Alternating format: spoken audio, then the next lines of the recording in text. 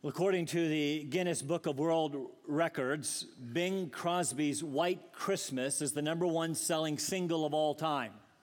I understand about 50 million copies sold worldwide. And that's impressive, but I would suggest that it's actually impossible to name the most sung song of all time. I thought I would ask Pat. He's the music guy, right? His immediate response was, it's got to be Happy Birthday. Well, that was meaningless. Get Pat off the slides, please. Thank you. Yeah. If I had to venture a guess, Amazing Grace would be near the top. Can you imagine the number of times that hymn has been sung in church services or funerals or concerts since it was first written by John Newton in 1772? One Newton biographer estimates that it is sung about 10 million times annually. That's a bunch. The website AllMusic says that it has been recorded by different recording artists some 7,000 times. It has been sung by famous artists to include Mahalia Jackson, Aretha Franklin, Rod Stewart, Elvis Presley, Johnny Cash, Willie Nelson, and Andy Williams. And since you might be surprised to know that it was sung also by Arlo Guthrie at Woodstock. Thinking they needed Amazing Grace, but since I have been married, my wife has forever given me a hard time for liking Star Trek, that godless movie, she says, that is anti-God. So you can imagine my great joy to find that even in Star Trek, Spock was memorialized after his death in Star Trek II, The Wrath of Khan, with the underscore of Amazing Grace. So away, you naysayers.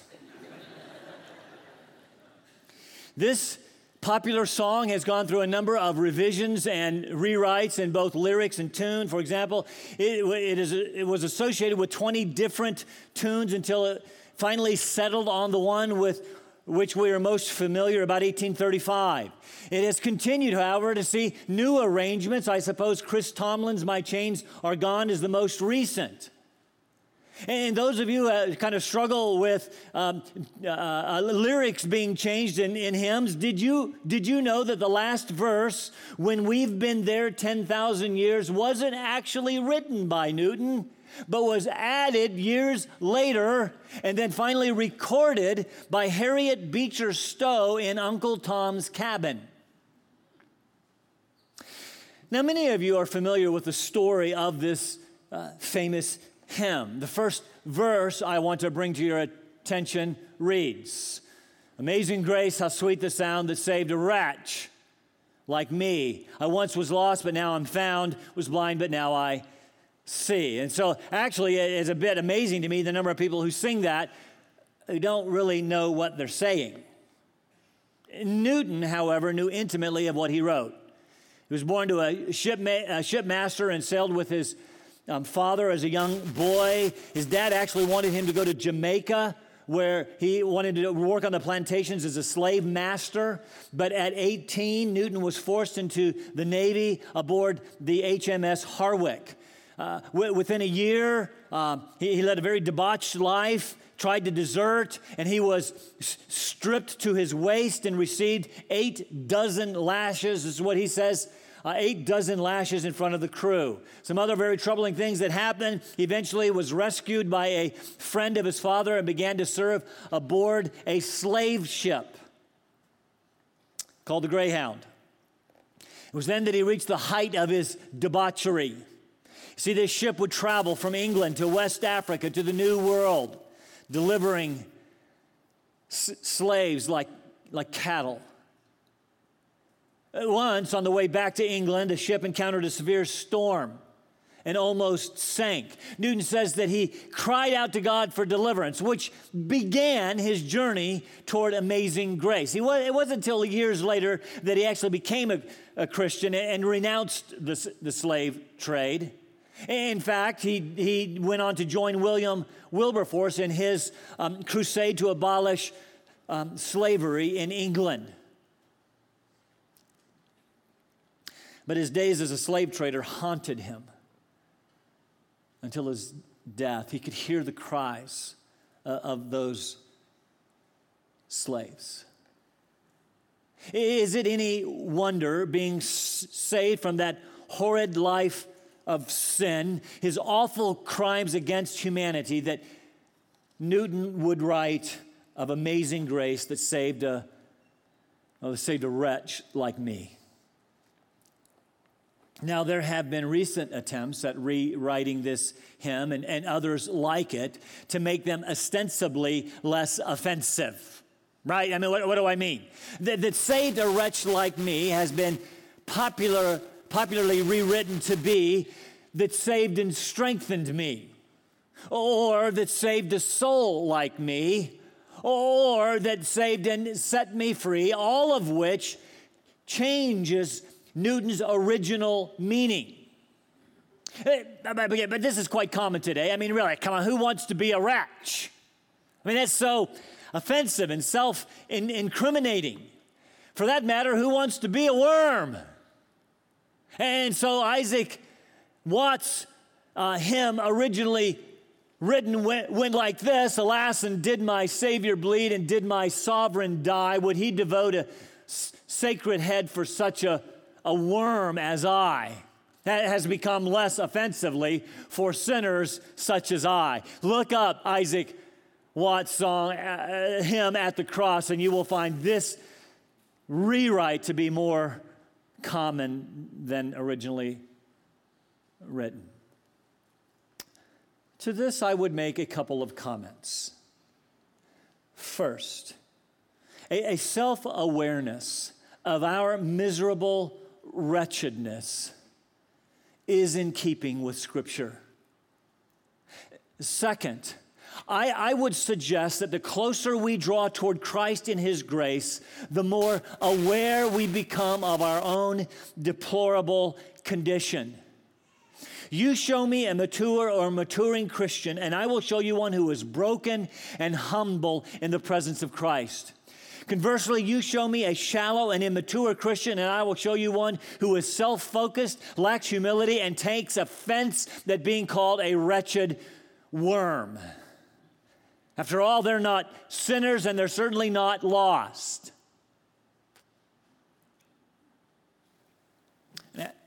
Now I know the move to remove such language is to make the gospel, I guess, more palatable, more acceptable, less offensive to non-believers. But any presentation of the gospel must include the truth of our sinful lives and horrid rebellion against a good and sovereign King. Attempts to minimize our sin and magnify our self-worth, which is in about half the songs that are being sung today, are not in keeping with Scripture. We were, and are hopeless and helpless without Christ. Miserable wretches. But the good news of the gospel is that Jesus made a way for hopeless, helpless wretches like me.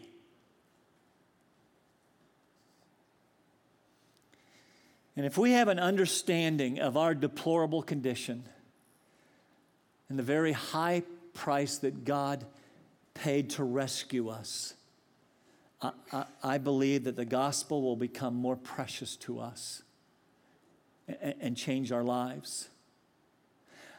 I believe we won't be able to hear that word gospel without it moving us to the very depths of our being and our emotions. It will become, as it actually is, the most precious news that we are then compelled to share. This is what we find this morning in our continuing study of 1 Timothy. We know by this, our fourth week in this book, that the Apostle Paul wrote this letter to his son in the faith, Timothy. Timothy was acting as Paul's official emissary in Ephesus, left there by Paul to, among other things, deal with false teaching. He addresses this problem of false teaching in chapters 1, 4, and 6. But along the way, he gives this young pastor instructions about how to structure the church in Ephesus. We are in chapter 1, where Paul has just exposed these savage wolves in sheep's clothing that we have found are very likely from among the eldership. Last week, as we looked at that, I suggested we don't really know what to call them or even necessarily everything that they taught. We found their teaching, just by way of review, to contain the following problems. First, it contains strange doctrines. The word is hetero-teaching, heterodoxy as opposed to orthodoxy. Second, it was rooted in myths and endless, or the word could be translated exhausting genealogies. In other words, their teaching was not rooted in the rock-solid truth of the Word of God as handed down by the apostles. Their teaching led to mere speculations and fruitless discussions, which most importantly distracted from the primary purpose of God found in the Scripture, which is the salvation of miserable wretches like you and me. Third, they wanted to be teachers of the law, but they didn't understand the law. They abused or at least misused the law. We're not sure exactly how, but Paul made it very clear that they violated the clear purpose of the law, which is to expose sinners as wretches and then crush us and drive us in hope and in faith to Jesus Christ. Fourth, they taught a false asceticism. They encouraged abstinence from marriage and abstinence from certain foods. Fifth, they saw their teaching and this supposed godliness as a means to financial gain. In other words, they were just in it for the money. And sixth, we said we shouldn't see any of this as unimportant error. Like, come on, it's just a little off. It doesn't really matter, because Paul is going to go on at the end of the chapter to name two of the ringleaders whom he disciplined out of the church. In fact, he says he handed them over to Satan so that they would be taught not to blaspheme. Chapter 4, he suggests that they have been deceived by false spirits and that what they were teaching was actually the doctrines of demons. This was very serious stuff. And so last week he ended with a little digression. Having suggested that these false teachers misused the law, Paul then took some time to remind us what the law was for. The law is for unrighteous people. The law is for sinners. And then he went on to give a description of some of those sins. He gave us this very famous vice list. And then he ended that by reminding us the law is for anyone, which includes everyone, by the way, who does what is contrary to sound teaching, namely the teaching that is according to the glorious gospel of the blessed God with which I have been entrusted. You see, Paul was always aware of the fact that the gospel had been entrusted to his care. So whenever it was attacked, whenever it was misused, Paul would come out swinging. That's what he's doing in chapter 1. But then, as he often did when he mentioned the gospel, he would go off on yet another digression. Here's the point. Paul could not hear the word gospel, even if he was the one using it, without talking about it. And he often then, having talked about it, ended with breathless gratitude. Because you see, he understood that he did not deserve the gospel. Paul actually saw himself as a wretch, as a worm. Even this guy who wrote, half of the New Testament books saw himself as the worst of sinners. Look at the text with me. 1 Timothy chapter 1, verses 12 to 17 say this. I thank Christ Jesus our Lord, who has strengthened me because he considered me faithful, putting me into service. Even though I was formerly a blasphemer and a persecutor and a violent aggressor, yet I was shown mercy because I acted ignorantly in unbelief. And the grace of our Lord was more than abundant with the faith and love which are found in Christ Jesus. It is a trustworthy statement deserving full acceptance, that Christ Jesus came into the world to save sinners, among whom I am foremost of all. Yet for this reason I found mercy, so that in me, as the foremost of all sinners, Jesus Christ might demonstrate his perfect patience as an example for those who would believe in him for eternal life.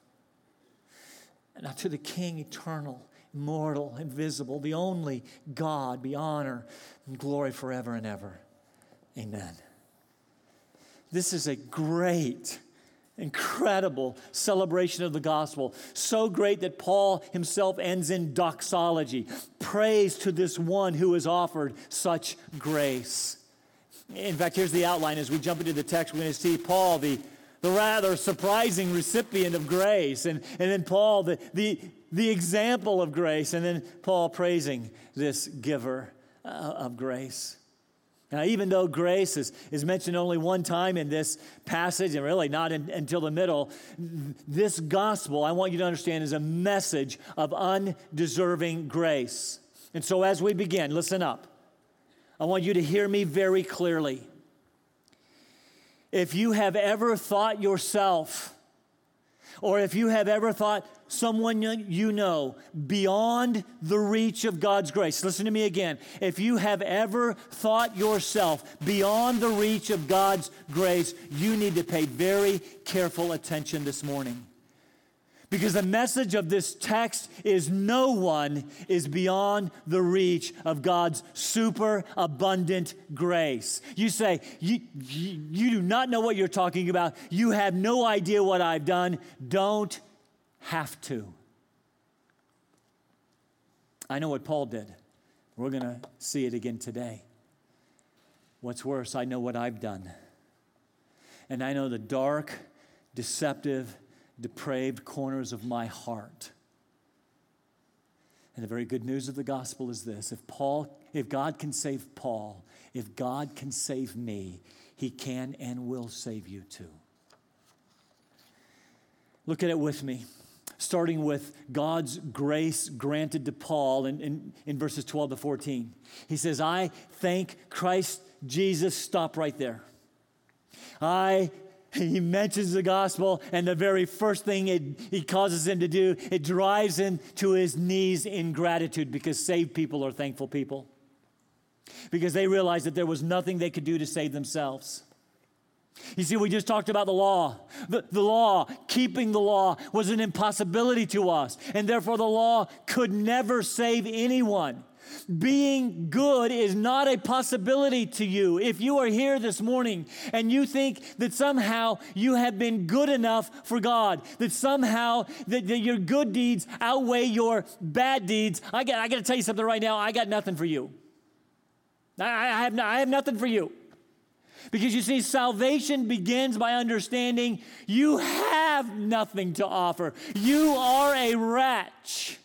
The law and the gospel is not for people who think they're okay, self-righteous people. The law's job is to break people in their sinfulness, and then the gospel comes along and saves them in the midst of it.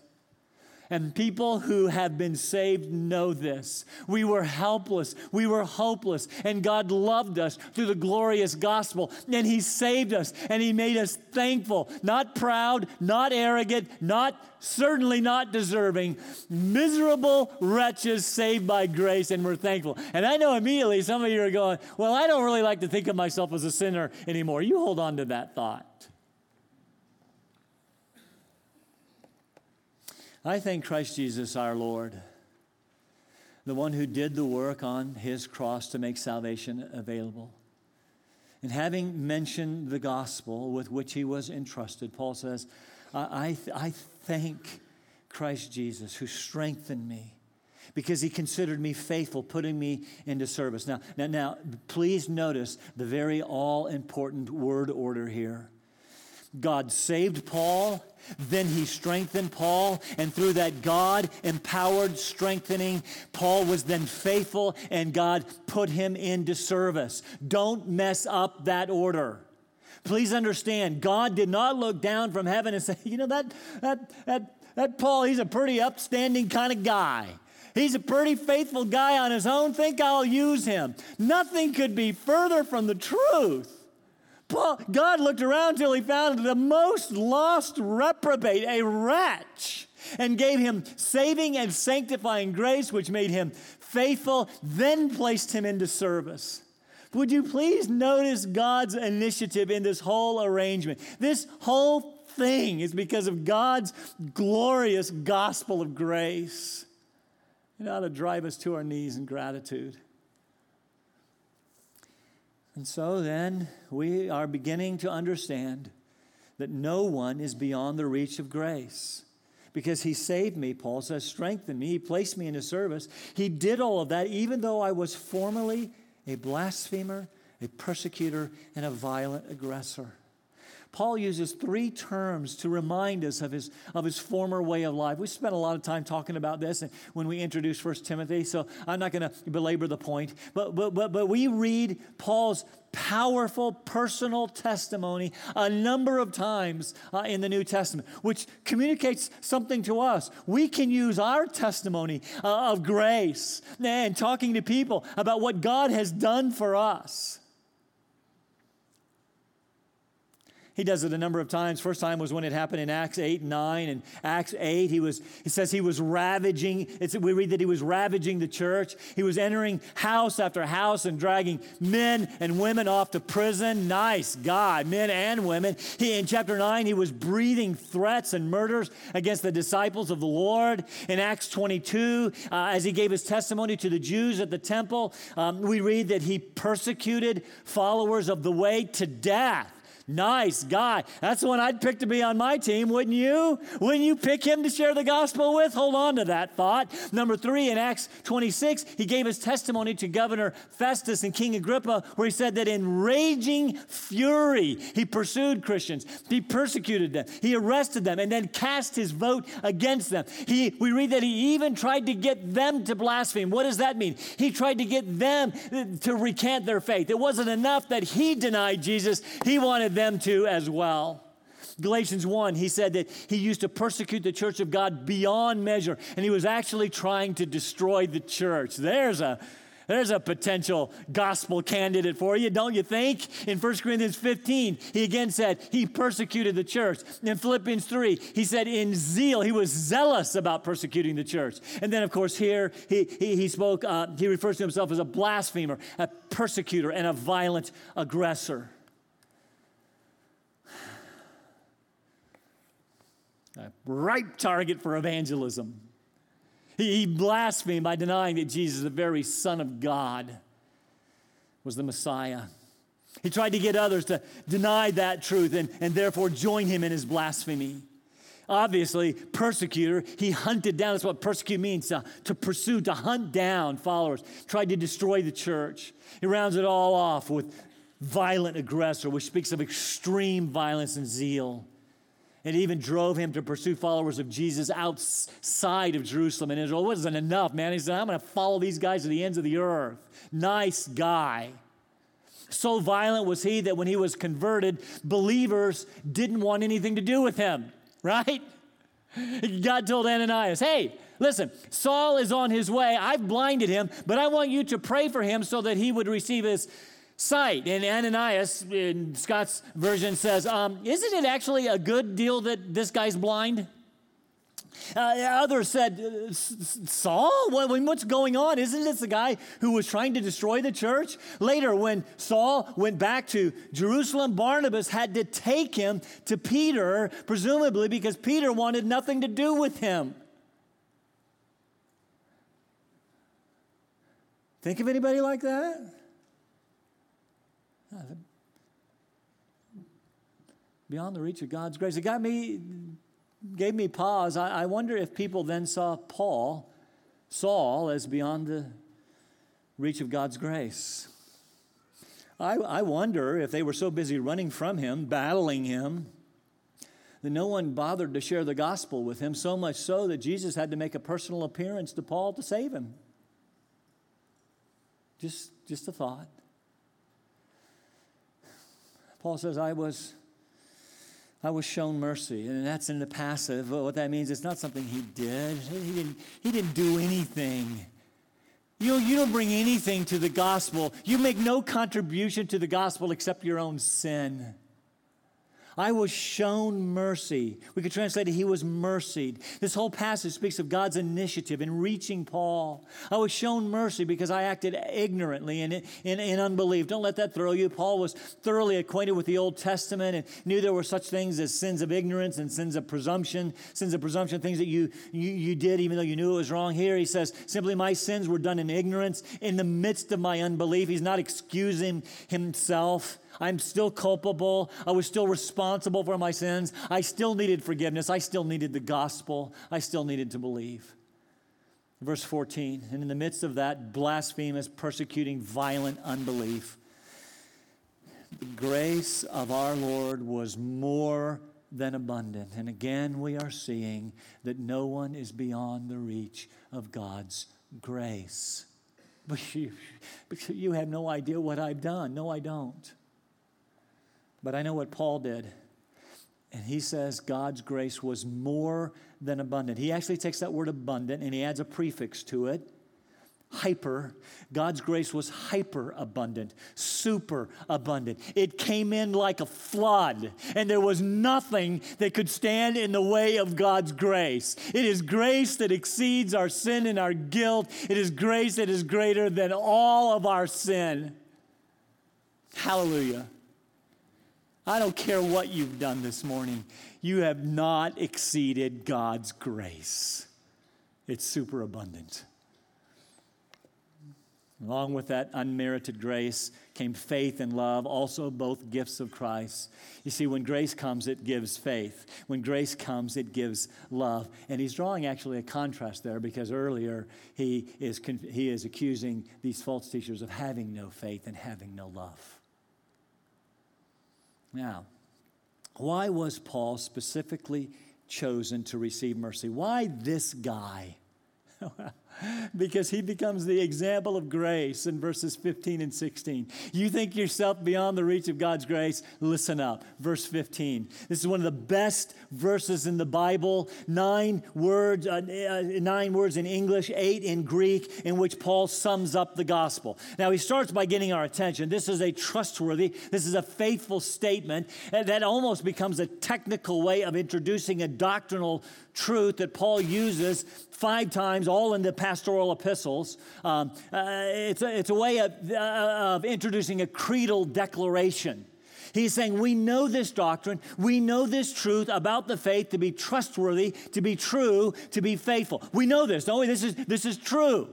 And it should be fully accepted. Or it could be translated accepted by all. The idea is this is so true, you need to accept it fully, or this is so true, everybody needs to accept it. I kind of leaned to that one because the gospel is for everybody. At any rate, here's the truth. Here's the 9 words in the English that Paul uses to sum up the gospel. You ready? This is the best news of all time. Christ Jesus came in the world to save sinners. That's why he came. Luke 19 tells us that Jesus Christ came not to be served, but to serve and to give his life a ransom for many. He came to save his people from their sins. All of this speaks of the purpose for which he came. All of it speaks of the purpose of his incarnation. Don't miss that. You see, he came into the world. It speaks to the fact that he came from somewhere. He pre-existed. Paul doesn't normally make a big deal about this. John does it over and over. The point is, Jesus existed in heaven with God, the very Son of God, part of the Trinity. But we read in Philippians 2 that he laid aside his glory. And that means he laid aside the majestic display of his glorious attributes, and he wrapped himself in human flesh and came into the world he created. Will you hear that? The very God of creation came into the world, this miserable world. It wasn't miserable when he created it. It was good. And it'd take us any time at all to make it miserable. John says In the beginning was the Word was with God, the Word was God, and this Word became flesh and lived for a while among us. Why? To seek and to save that which was lost, to save sinners, to save wretches like you and like me. How do I know that? Paul goes on. He came into the world to save sinners, among whom I am foremost of all. The word is protos. It's the first. It's the chief. It's the worst. You see, Paul saw himself as the first or the worst of sinners. And again, we are being reminded that no one is beyond the reach of God's grace. And now we need to stop here for just a moment and look at this. How did Paul actually know that he was the protos? How did he actually know that he was first among sinners? I mean, did he, by some divine inspiration, review the sinful and criminal records of all those who had ever lived or ever would live? Yep, sure enough, by comparison, I'm the worst. Don't think so. Besides, don't know about you, but I think I can think of some worse people. You know, we can always play the Hitler card. What about Lenin? What about Mao? What about Pol Pot? They killed tens of millions of their own people. Seems like they're a little worse to me. Not the point. Paul was a terrible sinner. I'm a terrible sinner. And so are you. But comparison with each other is not the issue. We start comparing ourselves with each other, we can start feeling pretty good about ourselves because we can always find somebody worse. Not the point. When Paul viewed his former way of life, compared not to others, but to the holiness and goodness and grace and love of God, he almost despaired. I am the worst. And please notice the use of the present tense. I am the worst.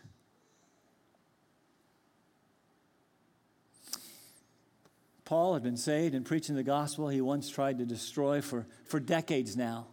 He'd written, we're like the pastoral epistles. He's already written everything else. And yet he continued to see himself as the chief of sinners. Redeemed, yes. Sinner, yes. Redeemed sinner. You see, a proper, not a proud, a proper view of self before God leaves you humbled with breathless gratitude. I'm always reminded of one of my favorite stories that Jesus told in Luke about the Pharisee and the tax collector. You know the story. They both went to the temple one day to pray, and the Pharisee began comparing himself to others.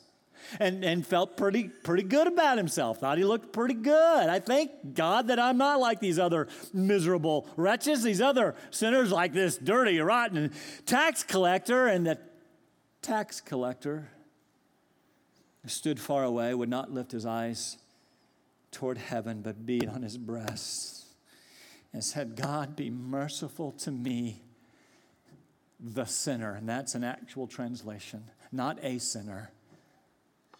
The sinner. Because there is no other.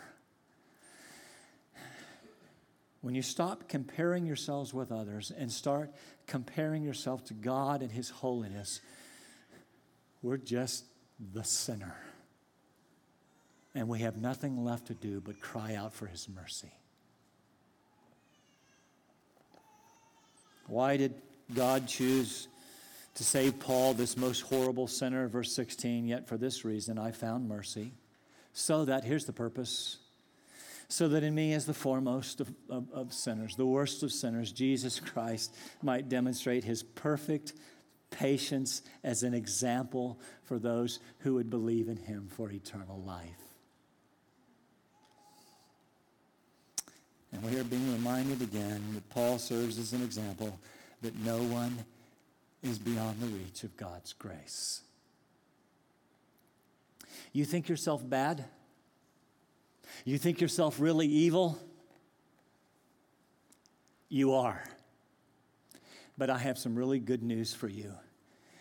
God's grace is abundantly more than all of your sin. Which brings us then quickly to our conclusion. What can the only response be to such amazing grace? Worship. Doxology, a declaration of glorious praise to the one who has granted such grace. Paul often did this. When he would speak of the glorious gospel, he would also often be overtaken with gratitude and praise, and we get a glimpse into that. Let me read to you one other. It's found at the end of Romans 11. You know from Romans, you know that he's explaining the gospel, and he does that from chapters 1 to 11. Chapter 12, he's getting ready to talk about the effect of the gospel, but in 1 to 11, he's explained it. So he gets to the very end, and he cries out, "Oh, the depth of the riches, both of the wisdom and knowledge of God. How unsearchable are his judgments and unfathomable his ways. For who has known the mind of the Lord, or who can become his counselor?" Notice, "or who has first given to him that it might be paid back to him again." What did you give him? What did you give him to deserve salvation? I know in all this self-esteem, self-worth nonsense that we hear all the time that you're really something special. You're miserable wretches. From him and through him and to him are all things. To him be glory forever. Amen. What other response can redeemed sinners have? Having reflected on why Jesus came to earth to save sinners, even the worst of them, Paul finishes, "Now to the King, eternal, immortal, invisible, to the only God, the glory and the honor and glory forever and ever.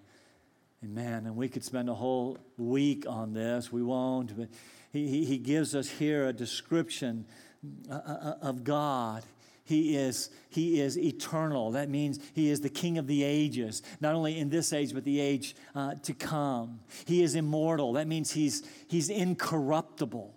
He is forever. He is invisible in that he is spirit. And yet this amazing God chose to reveal himself perfectly through the person of his Son. And he is the only God. Please notice there is no other. He's the only God. The scripture is clear on this point. And so to him alone be honor and glory forever and ever. Amen. Amen is the Jewish way of saying it is true. It's true. And so as we close this morning, my invitation to you is twofold. Number one is, if you know Jesus as your Savior, to be driven to your knees in gratitude once again and to celebrate the gospel, the good news of Jesus who came into the world to save sinners, wretches like you and me. But my second invitation is, in a room this size, is to invite you to believe the gospel. To believe, you have thought yourself too bad. You have thought yourself too evil. You have thought yourself beyond the reach of God's grace. I have very good news for you. God's superabundant grace can save even you. One pastor writes, "Christianity is the only religion in the world that is for bad people." That's good, man.